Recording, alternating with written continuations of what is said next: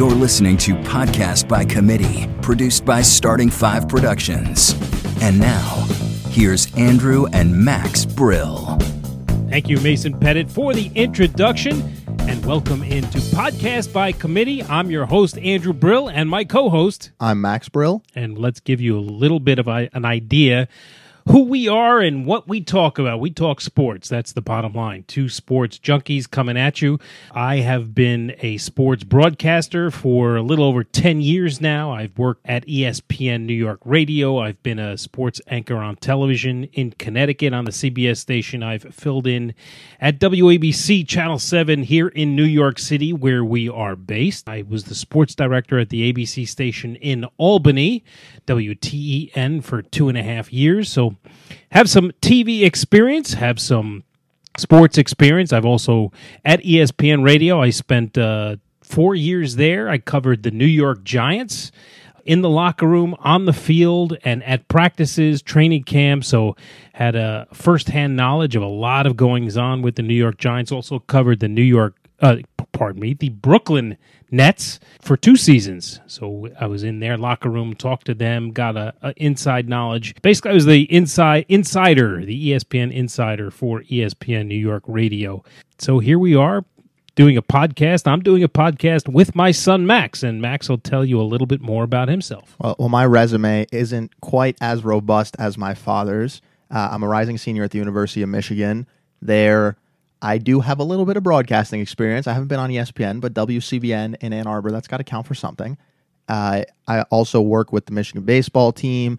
Last summer, I worked with the New York Mets, and this summer, I was supposed to do that again, but COVID has taken a toll on our sports, and we'll be talking a little bit more about that later in the episode.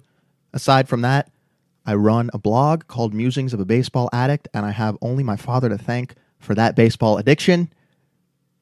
Guilty as charged. I am a huge baseball fan, as well as a fan of all sports. But at a young age, I got both my sons into baseball. My daughter plays softball, so baseball is obviously my first love. But love all sports, and grew to really be able to dive into the ins and outs of football, covering it for ESPN and the New York Giants. But what Max doesn't tell you is that he's got one up on me. He's already won a championship. He's also been his team, the Michigan Wolverines baseball team, which he is one of the student managers of, went to Omaha and was in the Baseball World Series. Came in second to Vanderbilt, a very, very good Vanderbilt team, but he won a championship with the Brooklyn Cyclones, a Penn League championship managed by none other than Edgardo Alfonso, who's now a good friend of his. Andy Chavez was one of those coaches, so he won the championship this past summer, and so he's got a ring to show for that. But he's got one up on me. So although my resume might be just a little bit longer, and that's got more to do with age than accomplishments, his accomplishments are a little bit bigger than mine. Always very humble, Dad. And I'm glad that we're 3.5 minutes into our first podcast. We're already dropping names. A great precedent to set on Podcast by Committee. And if you haven't read Musings of a Baseball Addict, look it up. There is some great writings in there by Max. 2 years ago, he predicted exactly the 5 nominees, four inductees. Four inductees. So it was the exact 4 inductees into the Baseball Hall of Fame. So he predicted those exactly. And when you look at it, one year there's 2, 1 year there's 5, and when you say these 4 will definitely get in, that's a pretty big accomplishment, and has gotten praise from one Alex Rodriguez, who read that article again with the name dropping. Yeah, we're off to a great start, guys. That was a phenomenal article. But let's dive into it. We're in a really strange time in our world, in our country, not only with COVID-19, but with George Floyd's, I guess you could call it George Floyd's murder at the hands of police, and the outpouring of comments and suggestions and things from professional athletes who use that platform to try and bring about change. And Max, I have to ask you, as a younger fan, what do you think about athletes using that platform to try and bring about change? I think the athletes who want to bring about change would be remiss to not use their platform to do so. In 2016, Dwayne Wade, Carmelo Anthony, LeBron James, and Chris Paul stood on the stage of the ESPYs in black suits and demanded justice and change in this country for not only African Americans, but people of color and all people in general. And the fact of the matter is that here we are 4 years later. LeBron has been told by a certain Fox News commentator to shut up and dribble. And the fact that that is even a sentence that gets uttered in our country is absolutely ridiculous. Because if you think about it, these athletes want change. Everybody wants change. There's a clear systemic problem in our society when it comes to police relations with minorities. And if you want to condemn someone for standing up for what they believe in, for using the platform they have to try to bring about change, I think it just makes you ignorant. And I think that at that point, you're simply missing the mark. You're not understanding what these athletes want to do. And let me bring Colin Kaepernick into the conversation, because Kaepernick, when he was the quarterback of the San Francisco 49ers, decided to kneel during the national anthem. And he wanted to bring about change. He wanted to bring about awareness to the issue of police brutality in the United States of America. It had nothing to do with disrespecting the flag. It had nothing to do with disrespecting the troops. He wanted to talk about an issue. And the way that he got people to talk about that issue was by kneeling during the national anthem. It wasn't an affront to anybody's love for the country or anybody's service to the country. He just wanted change. And he wanted dialogue. And that's what he got. People started talking about it. But for people to go out and say, hey, Colin Kaepernick is disrespecting the flag. Colin Kaepernick doesn't like America. He's disrespecting the troops. You're just missing the point if that's what you're saying. And I think a lot of that can be attributed to the people who are in leadership in our country not understanding where these minorities, where Colin Kaepernick, LeBron James, people of color in our country are coming from when they talk about that stuff. I think you're absolutely right. You're not going to affect change without dialogue, without bringing a serious situation, a serious wrong to the forefront until you get people talking. And that's what Colin Kaepernick really wanted. It wasn't about, look, I'm going to kneel and disrespect the flag. I'm going to kneel and disrespect the national anthem, the anthem of our country, the anthem that's played in every stadium, in every sporting event.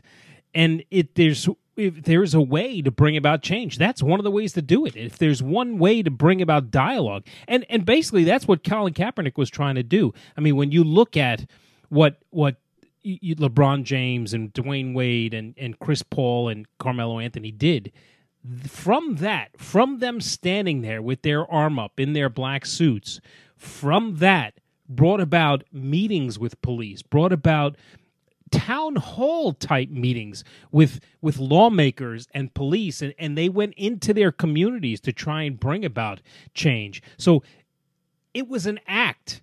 They wore a black suit. They did something special on a stage. They tried to use that platform, and that started a dialogue. Unfortunately, that dialogue didn't bring about a ton of change that we've seen because of the events that we've seen, most recently.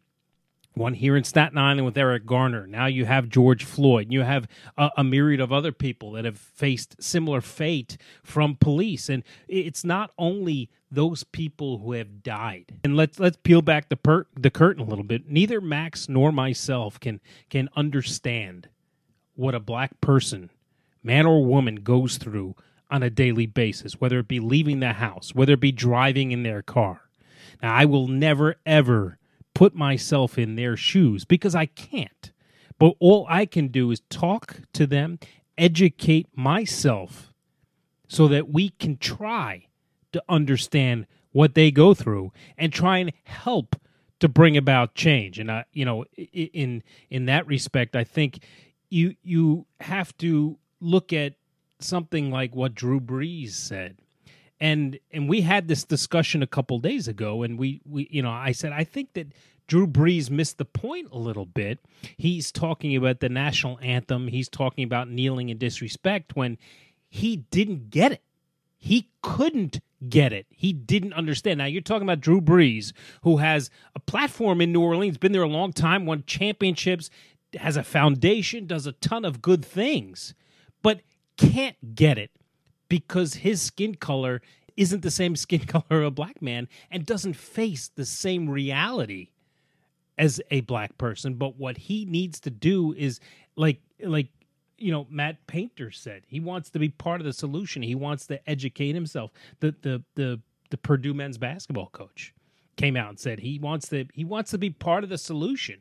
Well, the only way to be part of the solution is to help, to understand, to be empathetic to people who are actually facing these issues. I completely agree with you. And as much as it pains me to say, because I am a Michigan Wolverine through and through, Matt Painter and Tom Izzo have done a great job with what they've come out and said, acknowledging not only that there's a problem, but that they want to be part of the solution. And all they can do is try to help. They just want to try to understand and be a part of that solution. Marcus Stroman, I think, who can certainly understand what you go through, put it best when he said, we need to look in the mirror to begin to fight change. And all of us, black, white, any color, race, religion, you all look in the mirror and ask yourself, have I done my best today? Have I done my best to understand? Can I put myself in your shoes and try? Because you in many cases, you can't put yourself in those shoes, but you have to try to understand what they go through. And by looking in the mirror and asking yourself, have I done my best today? That's one way to start to become part of the solution. I agree completely. And I think to tie it back to sports, the idea that this is a problem that our society faces, but that athletes should shut up and dribble or shut up and throw, I just think that's completely misguided. Sports figures are intertwined in the fabric of our society. You look at guys like Michael Jordan. There was just a 10-part documentary about him on ESPN, and he was noted for not always speaking out on social issues. That's fine. People can make their decisions to do what they want to do. But LeBron James, why would he get hate for speaking out? Sure, it's not his job, but how is his opinion any less valid than a commentator on cable news or somebody on Twitter? That's the point. The point is that every person in this society has the right to share their opinion and the right to try to create positive change in the world. And the fact that LeBron has the following he has and has been speaking up for people of color, for minorities, and just for general equality in this country for as long as he has is nothing but commendable. He's taken advantage of the platform he has. I applaud them for doing that. I think that it's important, no matter what you do. I mean, you could, everywhere in your life, you have a platform, whether you think it's as a parent.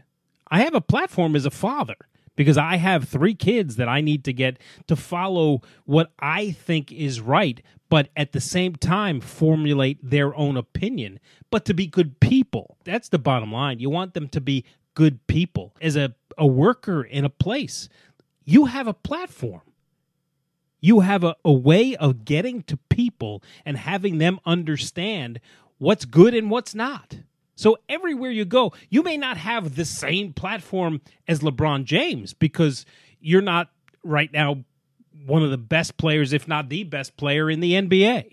You may not be the best player in Major League Baseball. You may not be Mike Trout, who's a quiet kind of guy who doesn't use that platform the way you think. You may not be Patrick Mahomes, who's in a new commercial now, trying to affect change. So you may not be that person, but you definitely have. Every person has a platform, no matter how big or how small. You all have a platform, and you can all affect change in some way or another. I agree with you completely, and I think that social media has made that even more simple for people to affect change. Now, I will be the first to say that slacktivism, posting on Instagram, I don't really think it does much except to raise awareness. I obviously would love to see more people out protesting in the streets. Now, I haven't done that because we have a 95-year-old grandmother at home, and if I catch something, I don't want to bring it home to her.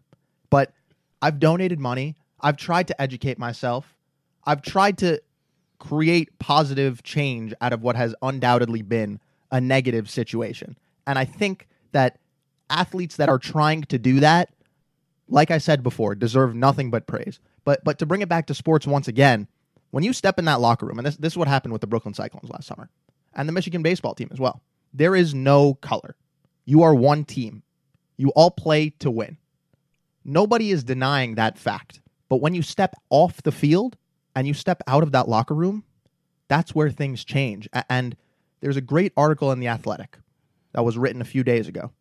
It was a conversation between 5 black baseball players. LaTroy Hawkins was one of them.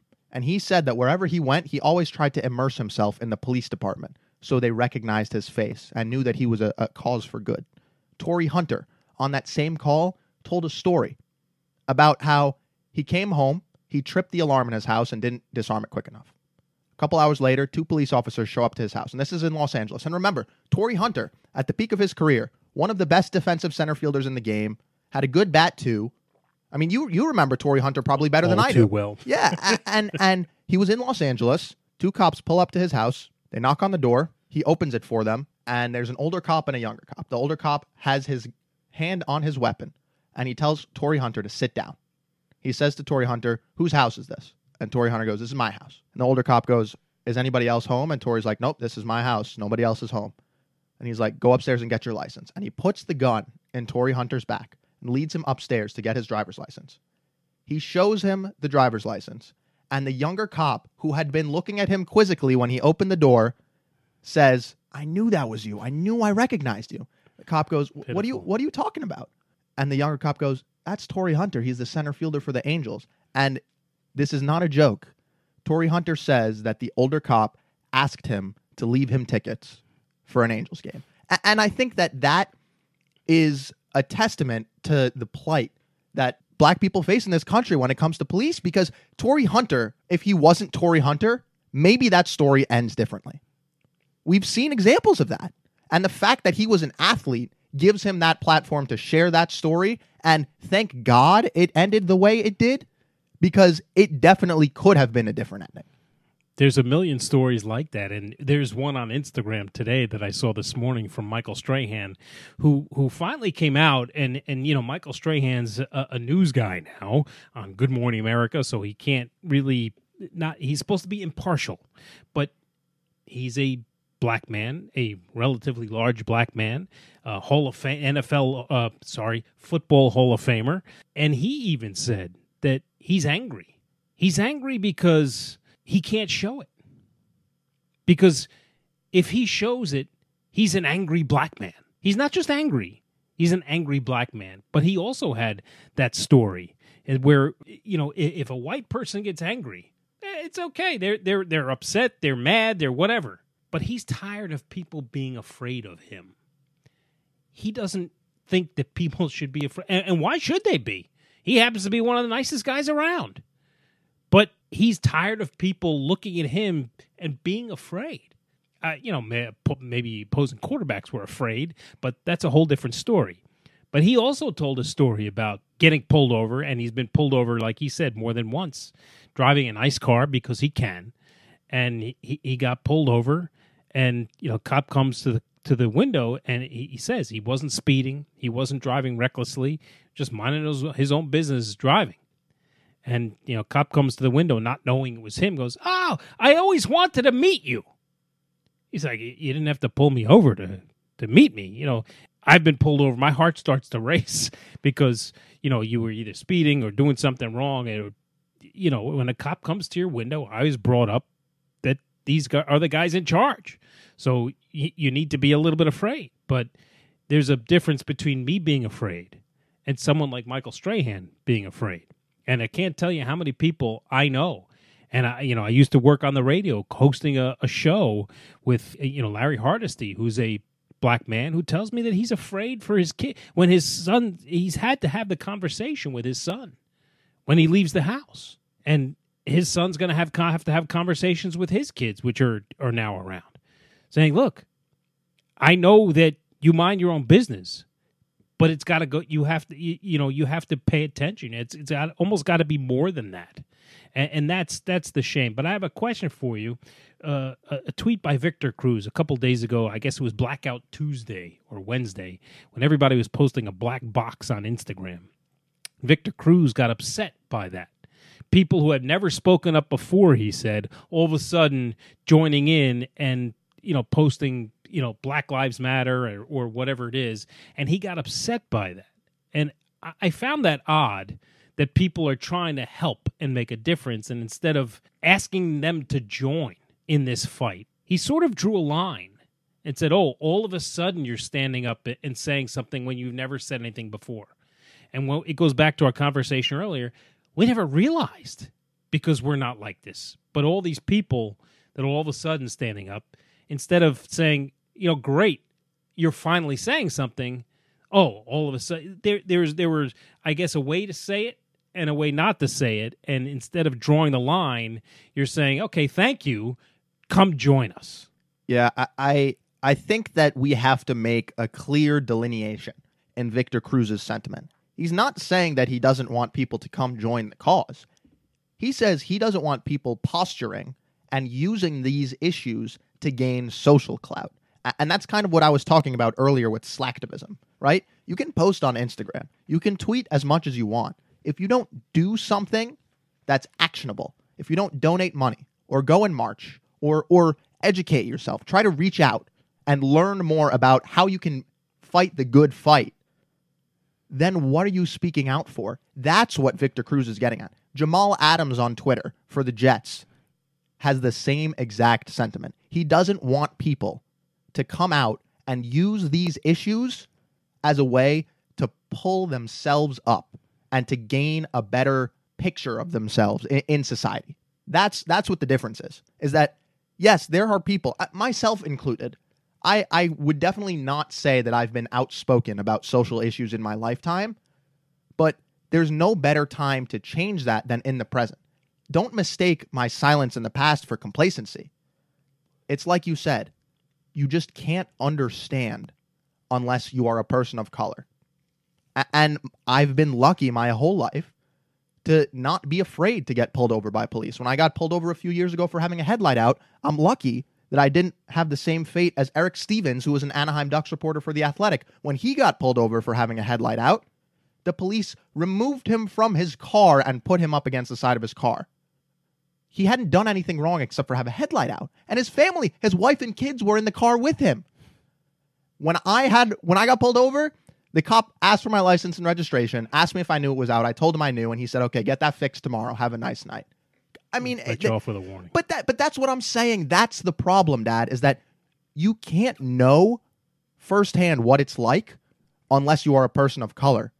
And if you're not, if you're lucky enough, like me and you, to be white, sure, you can do your best to understand and you can do your best to speak out. And like I said, there's no better time than the present. I think all of the athletes and Matt Painter and Tom Izzo, the coaches, everybody who's coming out and saying that we want to be allies, we want to help you in this fight, I think that is a genuine and different statement than the people who Victor Cruz is talking about, because he's talking about the people who are posting black squares on their Instagram and then go back to not giving a hoot about what's going on. Yeah, I think what sums it up, beautifully is Malcolm Jenkins and how upset he got with Drew Brees, and Drew Brees saying that he missed the point and having to apologize. Posted 2 apologies on Instagram, but the bottom line is this: everyone, and I laugh when I say it, but everyone puts their pants on one leg at a time, unless they're a strange individual.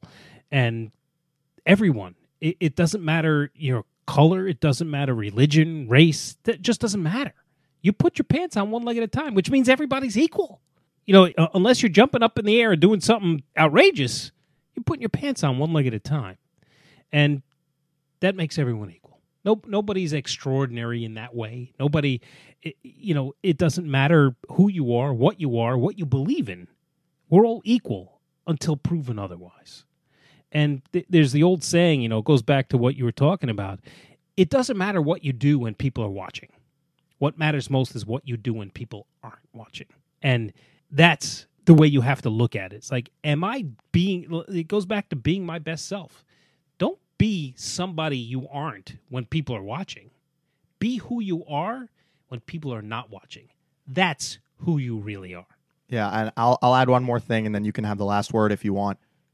What you were saying about people being equal, that's why change needs to be affected. It's because in the eyes of the law right now, in the eyes of law enforcement, not everybody is seen as equal. The arrest rate for African Americans is much higher than that of white people.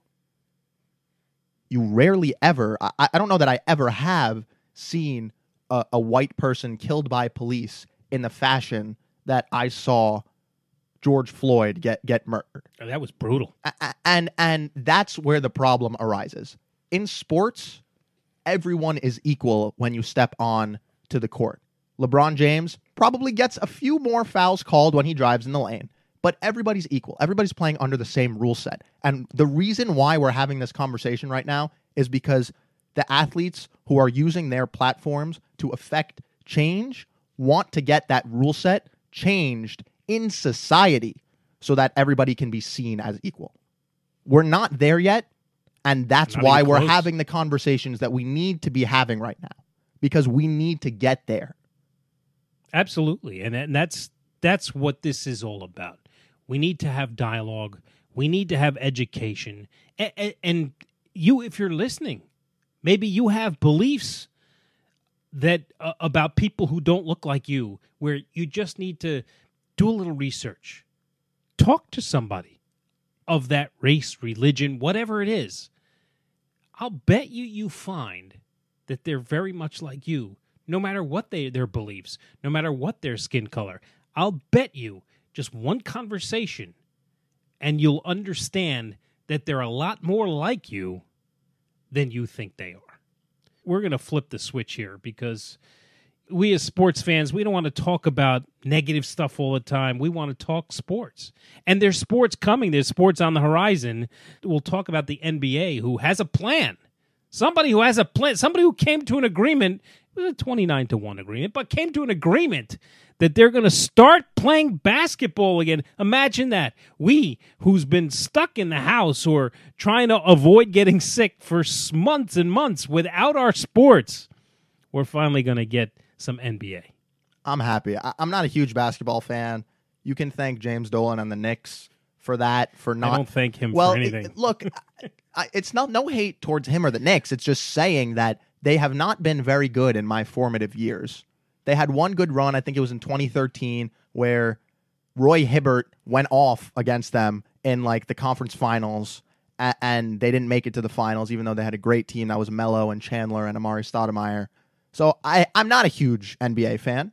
I love college basketball, but I'm just glad we're getting something back. It's going to be so nice to sit down at the end of a day with a cold drink and watch some sports. So we're going to get the NBA. They're coming back July 31st.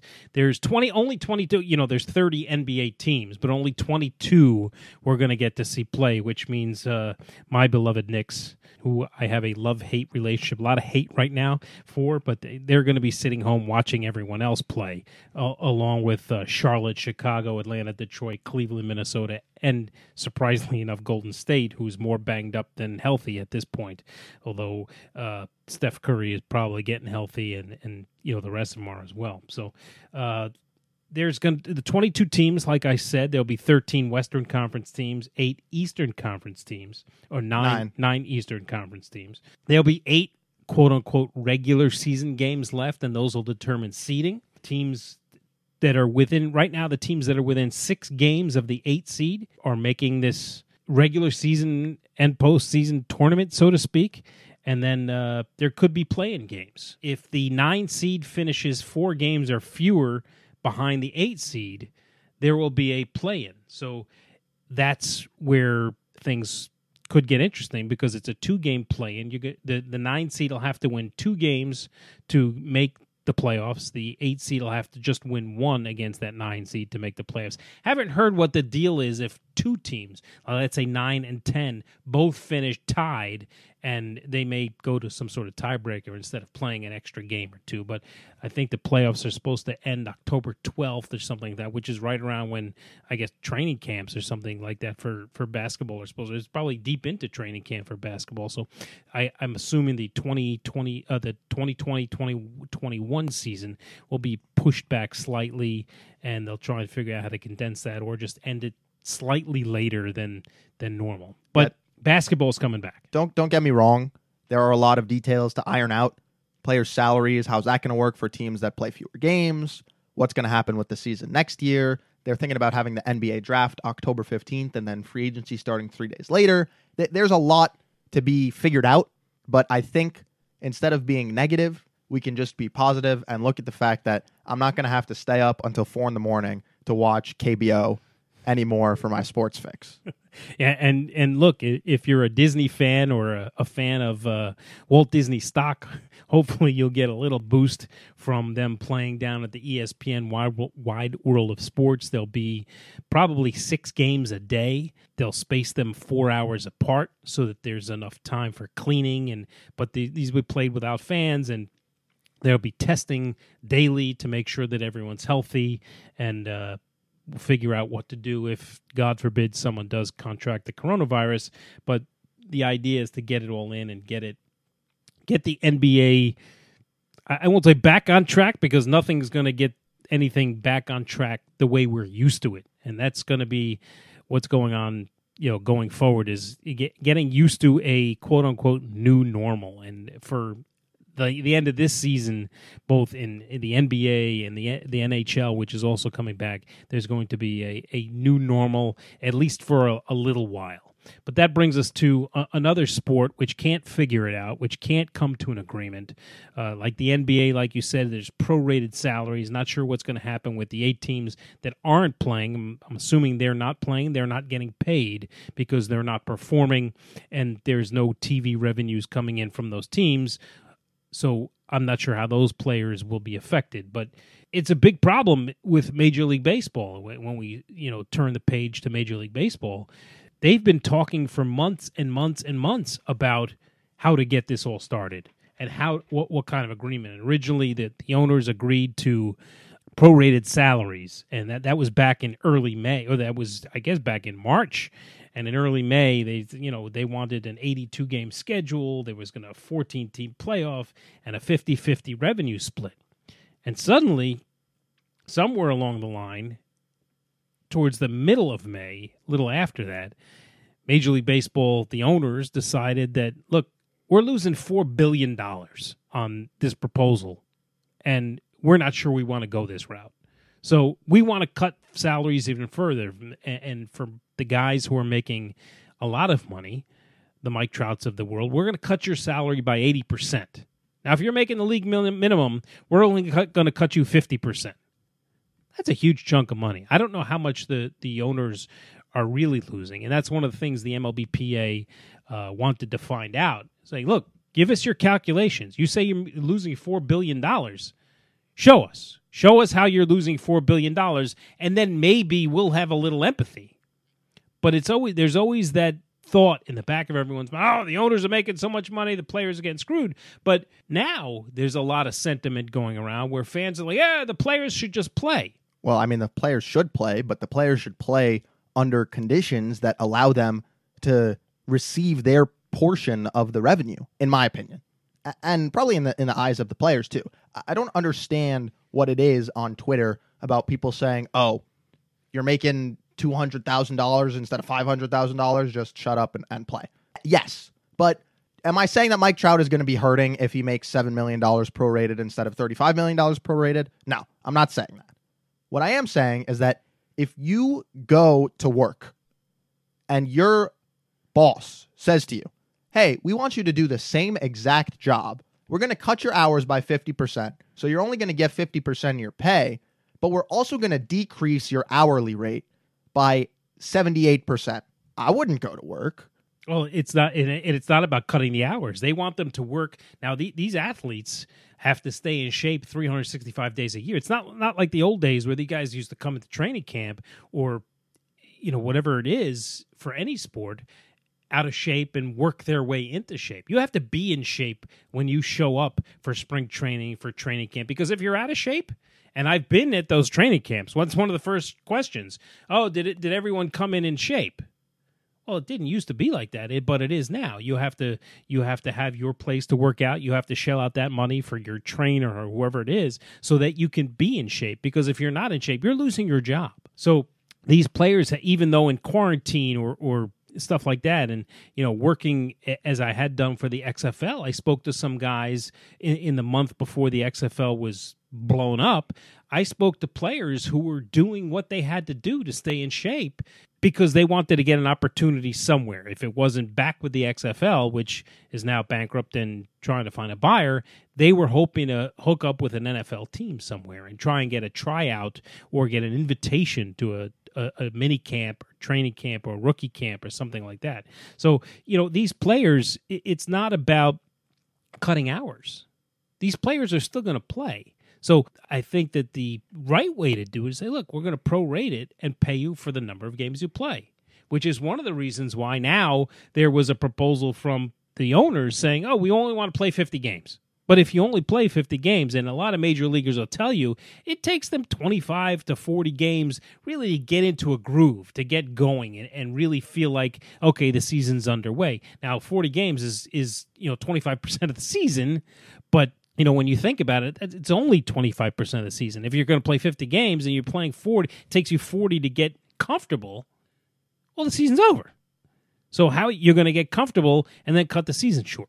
And I don't think 50 games, when you're talking about baseball, is enough to determine playoffs. And they're almost like cheating. That they want to do it because they want to keep the games down and lose less money. But it's almost like cheating the fans. Here, we're going to give you a taste but we're only going to do it this much. Look, I would be grateful for any baseball at this point.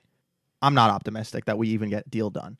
On Wednesday, one of the, I think, deputy commissioners or one of the people in the commissioner's office said that the owners do not believe that an 82-game season is a possibility at this point. And considering that the players' last proposal was a 114-game season and they want to compromise at 82, it doesn't seem the commissioner's office wants to do that. I'm not optimistic that we're going to have baseball, which breaks my heart because I've been fortunate enough to live my entire life without any work stoppages. You obviously were alive for the work stoppage in the 90s. And it was miserable. And so my question to you is, do you think we're going to have a season? I think that both sides will come to their senses. Now, look, as a player, you want to get paid for what you're performing. And as an owner, you don't want to lose money. But it's a matter of putting a product on the field and trying to lose as little as possible. And that's what they have to figure out. If that's playing a 60, 70 game season and maybe losing a little bit of money, or playing 82 games and losing a little bit more money and keeping your fan base. And that's part of the problem, is you want to keep your fan base. Now, a lot of the money comes from TV and all that, but if you're not sticking fannies in the seats, you're not selling tickets, you're not getting part of the concession, and then you're not getting people who come to the stadium and buy a hat or buy a jersey or buy a little stuffed animal for their little kid, or everything that goes along with that. So there is a lot of revenue that's not being made. So going back to your question, yeah, I think that they will come to their senses, and I think somewhere along the line someone will realize, look, you know what? If we don't have a season, we're going to lose a lot more than just what we're losing right now. So that's, I think, at some point, I don't know when that'll be, but I think at some point, so it's got to be within the next couple of weeks, because these guys have to start getting together and start working out. Pitchers can't just step on a mound and throw, a 98-mile-an-hour fastball without getting hurt. They need to work up to that. So there has to be another type of spring training at some point. But I think there will be baseball. I'm hopeful there will be baseball. Like you said, right now you have to get up at 4 o'clock in the morning, but you may be able to do that and watch Matt Harvey. Yeah, I mean, Matt Harvey is getting some interest from KBO teams. I guess we can end it on a somewhat positive note. I love the guy because he was a tank for the Mets during their World Series run. Kind of fell out of favor with the fans after that, but it would be nice to see some Matt Harvey action in the KBO. I definitely would not complain about that. I think it's interesting that he's getting some love from them. He's obviously a free agent right now. But, hey, any more recognizable names in the KBO is just going to make that league more accessible to Americans, which a lot of Americans are getting behind that league right now. And I think that until we have MLB back, that's my baseball fix. So, if Matt Harvey's going to go over there and pitch, I'm going to be watching him. Yeah, I think, Matt Harvey fell out of favor because of some other things here in New York, but it would be fun to watch baseball again. It'll be fun to watch sports, period, again. And the NHL is also coming back. The NFL thinks that they're going to get started on time. If you're a soccer fan, there's a bunch of soccer now that you can watch that's being played. But, for now, we're hopeful that baseball, at least I'm hopeful. I don't know much about that. I don't think Max is on that same page, but I'm hopeful that baseball will be back. We know that basketball is coming back. So there is live sports on the horizon, not some computer simulation that you have to watch. Some live sports with your favorite sports players that's going to be in action soon, and hopefully Major League Baseball will be back as well. So that'll do it for us today on Podcast by Committee. Thank you for listening. I'm Andrew Brill. I'm Max Brill. If you want to connect with us, follow us on Instagram at Podcast by Committee. Our personal Instagram handles are in the bio. Check us on Twitter. I'm at MetsFanMax. My dad, Andrew, is at Andrew F. Brill. Thanks so much, everyone, for listening. We'll see you next week. Thanks again to Mason Pettit for the introduction and to Kevin MacLeod for the music.